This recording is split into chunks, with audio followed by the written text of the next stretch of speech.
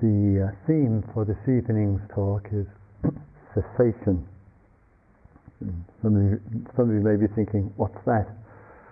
So, the word cessation, this is for those for whom English is a second language, and maybe even the first. It's like there's a candle flame, and we blow out the candle, the flame, and there's the cessation of the flame, it's extinction, it's finished. So, in the Pali language, the word for cessation is nirodha, which is spelt, I think, Nirodha. And it's an important word in the tradition. And I would like to place it in the context of experience, in the context of practice and understanding.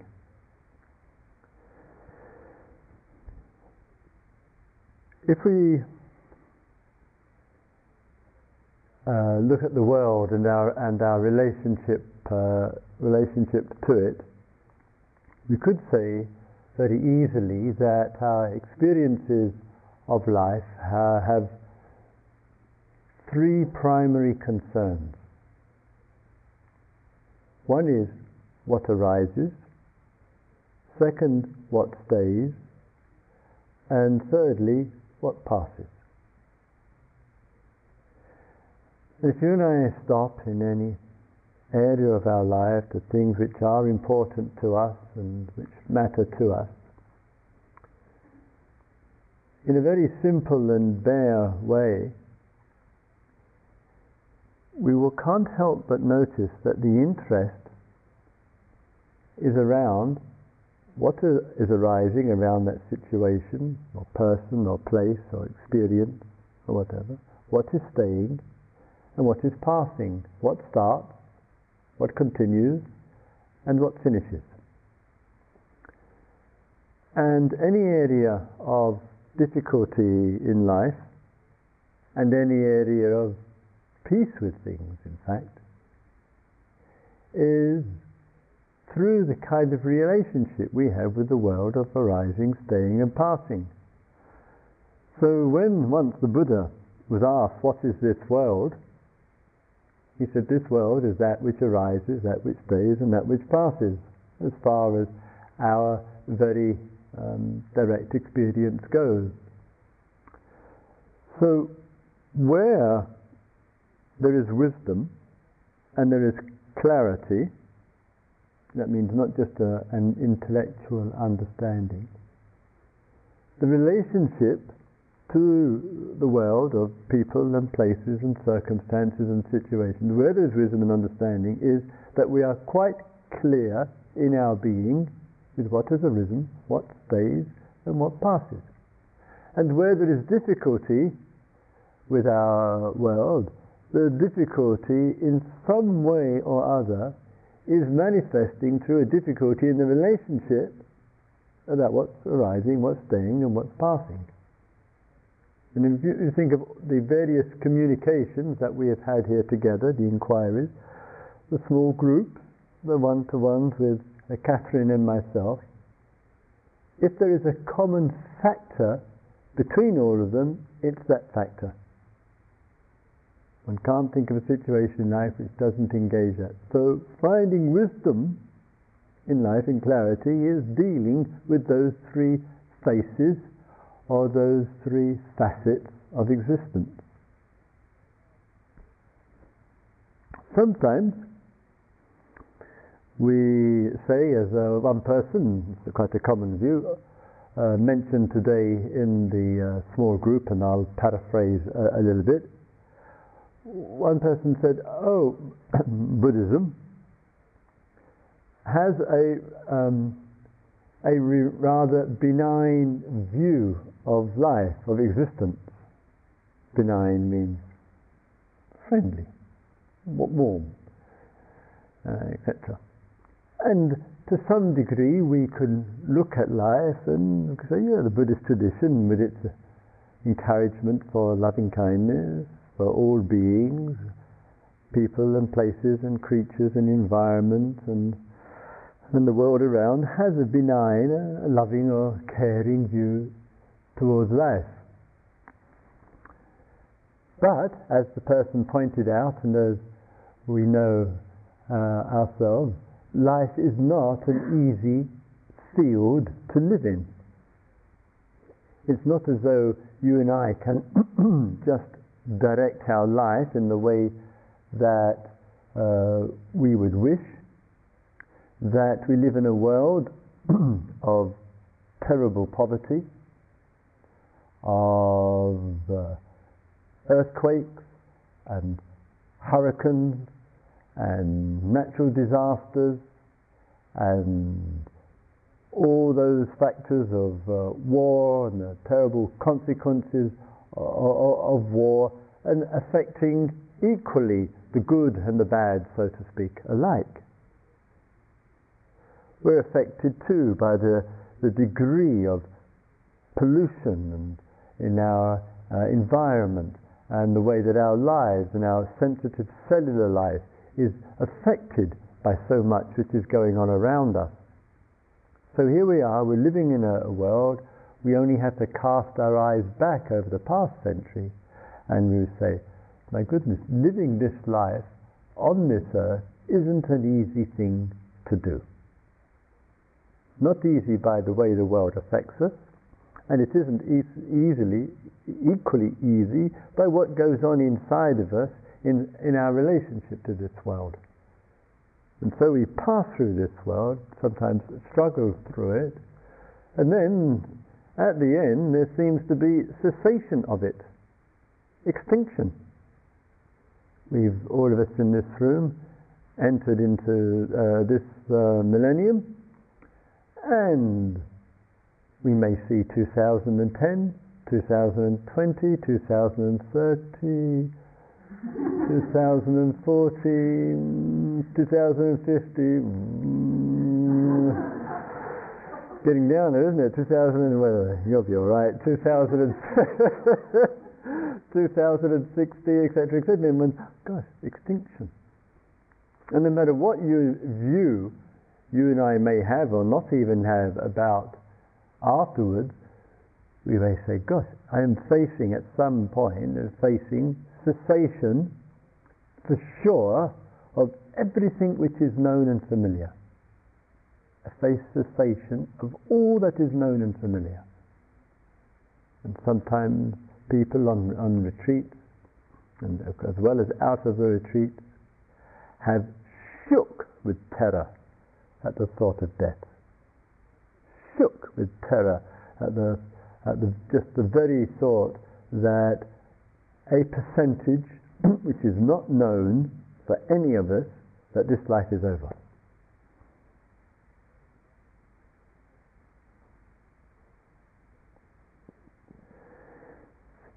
In all of that, so we say sometimes we look to the future and we say, my goodness, at some point I'm not going to be in this world. And for some, it can be a frightening thought. In this world of what? In this world of what is arising, what is staying, and what is passing, and it seems like I am completely in this world of what is arising, staying, and passing. So just as everything else will go out of this world, sooner or later, since I, as it were, am part of this world, I'll go out of it as well. And even though we get information that there are now more people living on this earth at the present time than there has been in the entire history of humanity beforehand, put together, that's what they tell us. Even though the figures keep going up and up, and the Indian newspapers are saying now, when we just came back, that in the month of May, that it will go past the 1,000 million mark. And I remember when I first arrived in India, it was they had a census then, 1967. It was 537 million. Now, 33 years later, it is just going past the 1,000 million mark. It seemed crowded then. That was 33 years ago, etc. So here's this world of people, of coming in this world, staying in this world, passing, and it would seem like there is cessation. What a world to be living in. An extraordinary world, as it were, that we find ourselves in, not through any choice, not through deciding before birth, well, I'll think I'll be born in this place at this time, in this. Well, some New Age people think that, but I think they're completely loopy. The percentage of living in Titmuss, too big a percentage. I love them to bits.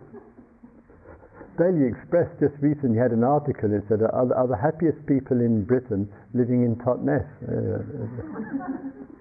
etc. And who are we to say yes or no? Anyway, get back to the topic, Christopher. So there's a simple, extraordinary thing of life, of being born into this world. No organization, no decision about it, no sense of I'm going to come into this world, yet this extraordinary thing, breathtakingly extraordinary. How do I find myself in this existence? And sometimes when existence is a bit more wacky than it usually is, and we can't fathom anything out, and our mind just can't get a grip on this thing of having been born and living in this world. What a strange thing to have happened. And sometimes, whereas lots of people take it quite ordinarily, getting on the bus in the morning and going off to work, or as I used to do, walk across London Bridge with tens of thousands of other office workers in the 1960s. People seem to think it's quite an ordinary, everyday thing to be doing, but there's a few of us walking across that bridge on the way to the office in the morning and say, what a strange thing we're doing. Going off to the office every day. And one says, well, perhaps there's something more than office life. So sometimes we look at it, have this strange feeling about living in this world, and as I say, in the tradition, Buddhist tradition, to its credit, has said, let's look at all of this. Let's not take anything as ordinary or as normal or for granted in any way. There is some strange thing about living, about being an organic thing on this earth, and a tiny little creature running around the earth, or in this case, slow walking around the earth. And what does all that mean?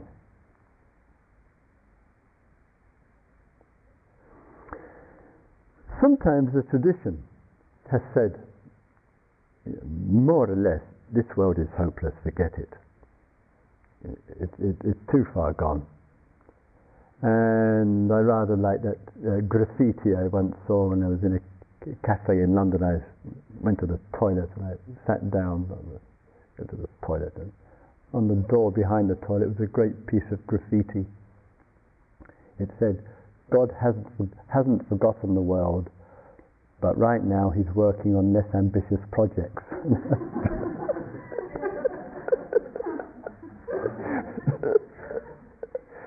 And I thought that just sums up this existence.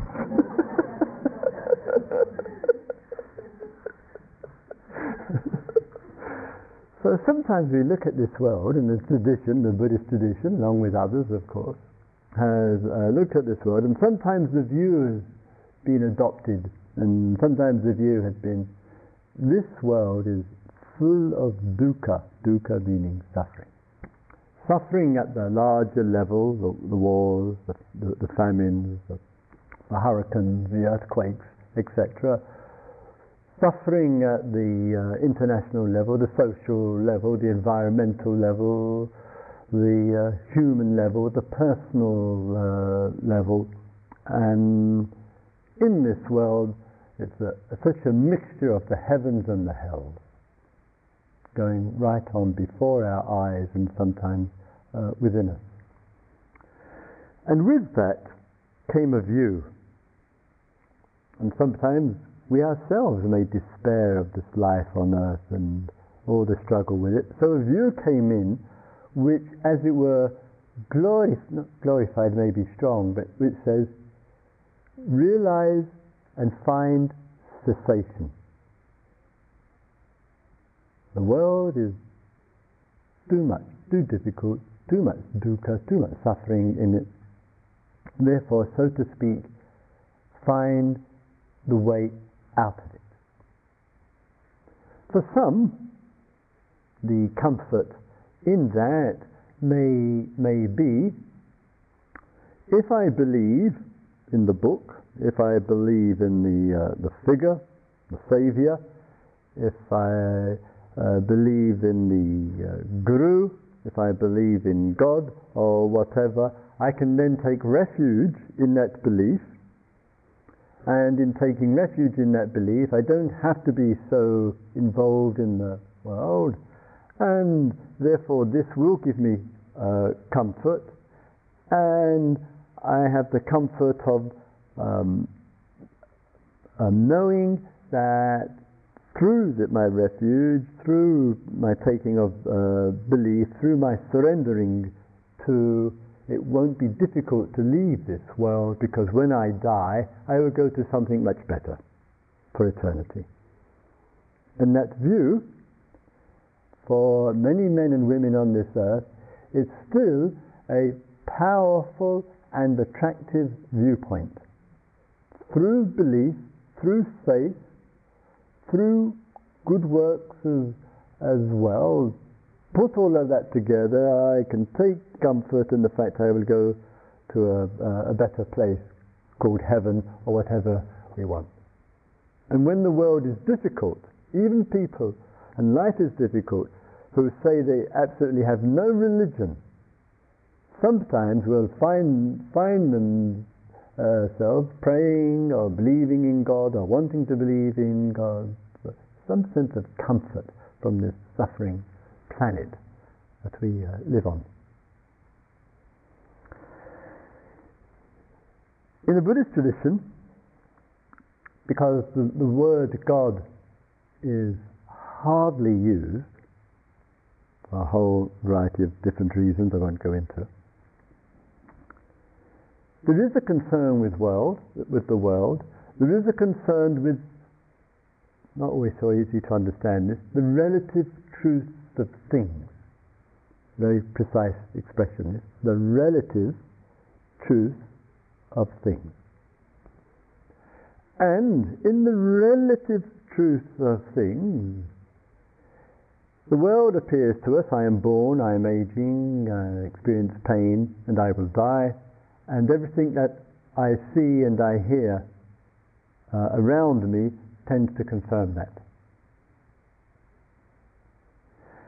And then the tradition has come in and says, sometimes there is a cessation, a finishing of that. This is where one's experience comes in. Sometimes people report on the retreat, in the retreat itself, or reporting from other experiences in their life, where the person says, I had an extraordinary transcendent experience in which this world wasn't in my consciousness, there was the cessation of this world as I know it and experience it, and I really entered into another dimension. And that dimension feels to me to be as real and authentic as the one which my everyday mind knows, meaning this world of arising, staying and passing. So the person will say, from my experience, I had this experience, it was an incredibly important experience for me, it was a turning point in my life, or whatever, and I really realized, or I really knew that something other. And then it passed, and then I'm back into dealing with this world. And sometimes when the circumstances of day-to-day life are difficult, there almost has to be, for some people in the consciousness, an appeal. It appeals to one. Have some sense of other than all of this that's going on. There's difficulties in what's arising, what's staying, and what's passing. And there are many, many thousands, hundreds of thousands of reports of various people's experiences. And of course, those of us who are just going back in time a little bit, here it's a little bit prehistoric these days, but still goes on, unfortunately. You know, there's a whole drug culture that was feeding, I'm not talking about recreational drugs, but who was feeding on through acid and through magic mushrooms, etc., on having access to experiences of a different kind of order from what the everyday ones were. And some will say, and some report, these experiences were important to me, and these various drug experiences were a turning point in my life. And sometimes a person will say, I saw the cessation of my ego. I saw the cessation of myself in the human form. I saw the cessation of the life in my body. I experienced my death, or whatever it might be. Many ways. I saw the end of my mind, etc. I left my mind, I left my body, I saw the end of my mind and body, etc. So, whether it's sometimes, as I say, through the counterculture of drugs, whether it's through the meditation experiences, whether it happens quite spontaneously or whatever, people do report in various ways these altered kind of experiences, quite different from the norm. Yet, and this is a significant yet, sometimes people describe these experiences as a real enlightenment experience, as really enlightened in those moments. If that was the case, I saw the I, whoever the I is, I saw the cessation of all the experiences I've ever had before. All of that seemed very small. I had this very profound experience, this enlightened experience. I saw the cessation of the world, or whatever it might be. If in those descriptions that take place, it was genuinely true enlightenment, as lots of people do. Come in. Sorry? I lost suitcase and so on from Heathrow Airport. All right. Fair enough. Thank you. Very good. Thanks for coming. You can come and listen to the talk as well. That's why I like initiative. That's a good one. Right. Nina had thought she'd seen the cessation of her suitcase.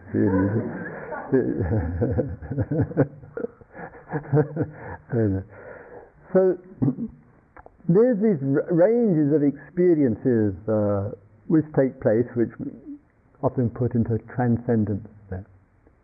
If those experiences were truly true enlightenment, as some people have claimed, given certainly the number of I've listened to over the days, and having been on the hippie trail, of course, through the late 60s, on the hippie trail to India, etc., etc., this planet would be a different place. With so many tens of thousands, hundreds of thousands of enlightened people walking around who've had the real taste and know an enlightened and transcendent life, because they've had the experience of it. It's been consolidated, and therefore an enlightened life is manifesting. So sometimes, as I say, we have deep experiences, we pass through that experience, and in the passing through that experience, it's there for maybe a short while or whatever, but somehow or other the old mind tends to go back to what it was.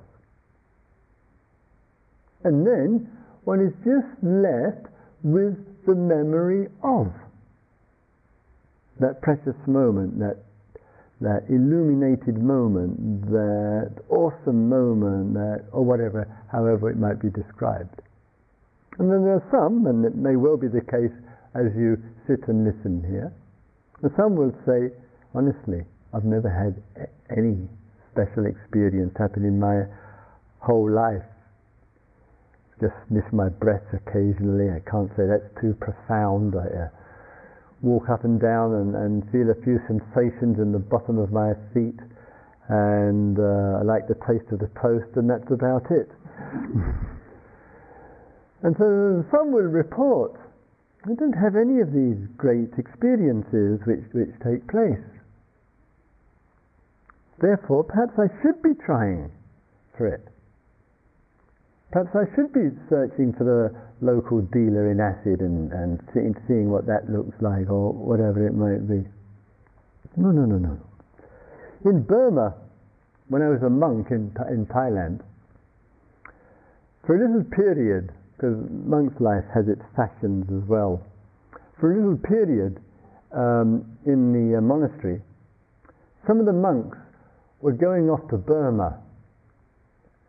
And there was reports of two of the monasteries there where people were getting enlightened after 2 months. Now the monks thought, well, better than hanging around in this monastery practicing for years on end. Burma's where it's at. Let's all go off to Burma. And so there's this regular pilgrimage of these people going off to Burma and to the northern part of Burma, Mandalay area. It's known as the area of 1,000 Buddhas, something like that, with loads and loads of monasteries still are, and tremendous atmosphere of practice, and still going on. In fact, friends are teaching up there and practicing up there at the present time. And Thomas Yost, who manages in Bodh Gaya, he's just gone to Burma for a 6-month period. Lots of still good interest in serious practice. So the monks, as I say, a number of monks were going off there to get enlightened within 2 months, and went off there, and then we'd all be waiting with great interest for them to come back and hear their reports. And one of the reports which was quite consistent was that there would be an experience called, with big capital letters, the cessation experience. This is what you had to get, the cessation experience. So they would meditate furiously, morning, noon and night, cutting down the sleep to 2, 3 or 4 hours, watching the rise and fall of the abdomen, and meditating. And when one went to the interview with the teacher, one wasn't asked how your experience was during the day or whatever, but the questions would be, what time did you get up this morning? How many hours today have you sat? And then you have to keep a record. You know, if you did less than 15 or 16, well, forget it. And so you had to have plenty of hours of sitting under your belt there. You had to be noting what was happening when the rise and fall of your abdomen, etc. And one had a rock-like meditation teacher who was never known to smile. In fact, he was only once seen, a tiny little smile came when he'd been talking for 2 hours there, and a monk sitting next to him turned to him and whispered and said, "Lunchtime." And in 60 years as a monk, it was the only time there's a slight whisper of a smile from the corner of the mouth. It was that serious in this place. So the monks would come back after 2 months and longer there and report.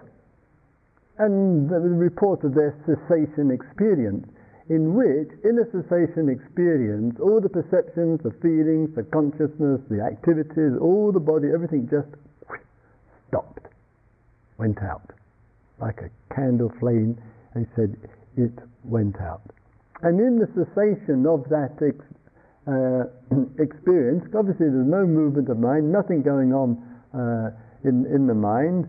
And then after a period of time, sometimes minutes, sometimes hours, sometimes 24 hours, the mind and body, this often from the sitting posture, would start to come back in again, and then they'd be functioning again. And some of us thought it sounded like a catatonic state, but one couldn't quite say that. And they would go to the teacher, and then the teacher would say, aha, this is the cessation experience. Of course, so they were completely thrilled to bits. And this is the realization of the end of the world, and that cessation experience is nirvana. This is it. This is nirvana. So the monks would come back and to the monastery. We'd be in the monastery, then sit in the hut, and then we would listen to the cessation experience. But then, and there's always the then, after a little while, the monks who had been and come back, because we knew them before they went and we knew them when they came back, couldn't see any difference. They were still moaning, still as speedy as ever, and didn't seem to be saying any more enlightened things than they were saying before they left. I mean, what was so important about this cessation experience? Plus, some, and this was a difficulty, and I've heard it in various ways over the years, there can be a profound experience that takes place, which one can remember the time, the location, whatever, really feel it's a really important thing to have happened to one, fair enough. But sometimes the doubt comes in later, and then it makes it in the Buddhist tradition extremely difficult, because the Buddha has stated quite clearly, and all Buddhist monks know this, if one has had a true realization of things, true realization, one of the characteristics of true realization is that there is no doubt. And there's no doubt about it. And the Buddha's analogy, which is a potent one, he says, just as in an ordinary person, one has no doubt about colour when one has good eyesight. Somebody says, no, there's no colour in the world. Oh, come on. And there's no doubt about it. With good eyesight, you see colours. It's that clear and obvious. So the monks all know this. So when one has a cessation an experience, this is called the cessation experience, and then time went by, it was extraordinarily difficult for the monk, because the doubt would start coming in. Oh God, I'm not supposed to have any doubt because I had a true realization. And then it became very difficult. Very, very difficult. There are others in the complexity of the spiritual life here who will report, as I said, no experience of anything called the cessation experience, would never dream of applying the word the profound to something, or I experience God, or cosmic consciousness, or nirvana, or enlightenment, or whatever. And plenty of people wouldn't dream of attributing or applying a concept, one of these rather highly charged spiritual concepts, to any experience. That may be, yes, this lack of experience. Or it may be actually a deep and genuine humility, which in one's sensitivities to life simply does not wish to bring in those highly charged concepts. I experienced God, I found God, I touched the ultimate reality, I realized the emptiness of things, the suchness of things, I fell into the ocean of existence, or whatever language or metaphor that we like to use. Some will say, no, I have no taste of this, I have no experience of all of this. And yet, despite having no recollection of anything deep or profound happening, the very manner of the way of being in this world is genuinely deep and profound. And some who say, I have had a very deep and profound experience, actually are not living a very deep and profound life. And some years ago, because it happened in 2 consecutive days, and that's why I remember, a person came to my house and reported that with a guru, he had had a very profound enlightenment some months before. And I wanted to talk about it, so in my kitchen at home, spent an hour or whatever it was talking about it with him. And then I said to him, how's your life been since? And he said, well, through this realization and this profound awakening and all that language that he was using, I realized, which is true, there's nothing to be done. There is just nothing to do, and there is nothing to be done.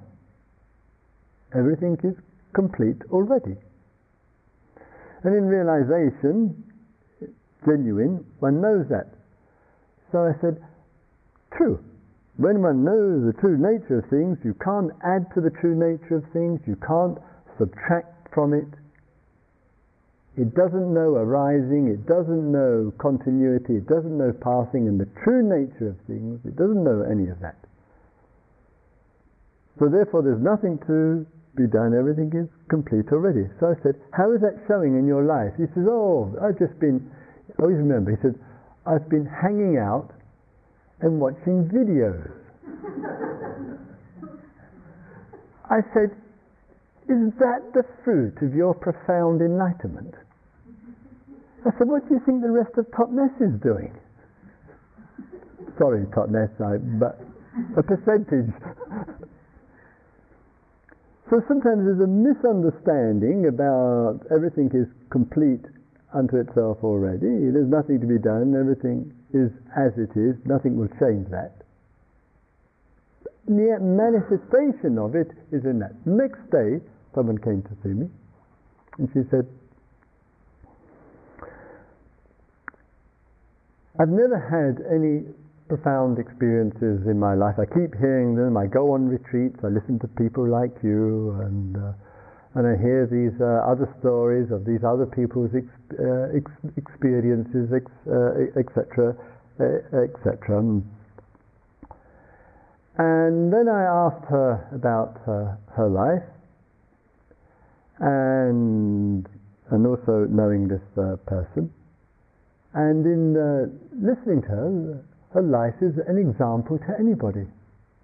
Extraordinary dedication to service, deep love of Dharma, always available for people, extraordinarily kind human being, and that kind of generosity of openness of heart and dedication to others, which is an inspiration and an insight for many of us. A really, really lovely human being. And we talked and expressed appreciation for all that I listened to from this person, and then recollected two different people, one saying, I've had this incredibly profound experience, and the fruit of it is watching videos half the night. And the other says, I've never had any profound experience, yet the very quality of the life is demonstrating something very deep, very caring, and very meaningful. So in other words, nothing is ever, in these terms, nothing is ever quite clear. Nothing is ever absolutely absolute. All that we can do in looking to ourselves in all of this is to see what is our experience, what is the authority that comes from our experience or experiences, and how does that manifest in this world. And therefore, when speaking of cessation, not as sometimes the Buddhist tradition in Burma, Thailand, or wherever it might be is sometimes spoken, what we're speaking about essentially is the cessation of the unsatisfactory movement or forces that go on in the mind which are unsatisfactory for oneself and unsatisfactory in relationship to life itself. It's the cessation of the greed, the cessation of the fear, cessation of the anger and the negativities, the cessation of the confusion, the egotism, the arrogance, or whatever it might be. Can we as human beings explore a way of being in this world well and as effectively as we can that puts an end to it? That cessation is the one that counts. That cessation, it could leave the impression,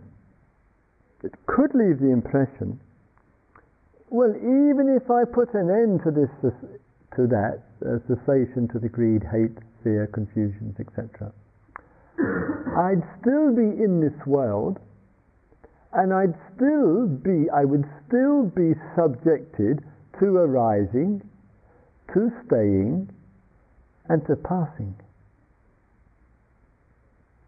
But the teachings say no. We are not imprisoned to that movement. We are not imprisoned to birth as the arising, living, as it were, aging and pain, and death. That there is the access to that which is called deathless, and what that essentially means is that in giving up and seeing through seeing the cessation of the greed, the hate, the fears, the confusion, it's also simultaneously the giving up of the holding and the clinging that goes with it. And even the clinging onto the idea, I am born, I am aging, I am going to die. Even the clinging to that idea that's arising can be given up. And therefore, in the very midst of things of life, we can know a genuine liberation, and one just doesn't feel that kind of imprisonment to the world of birth, aging, and death. Therefore, the giving up the greed, the giving up the hatred, the giving up the confusion touches something very deep and simultaneously liberating. And even though at times to time some greed arises, some hatred arises, some fears arise, and confusion arises, it never seems to have the hold and the grip that it once had, because one knows of something which is much greater than arising, staying, and passing. We bring, therefore, our awareness to all of this as much as possible, to end the holding and the clinging to the idea, I am born, I am aging, I am going to die.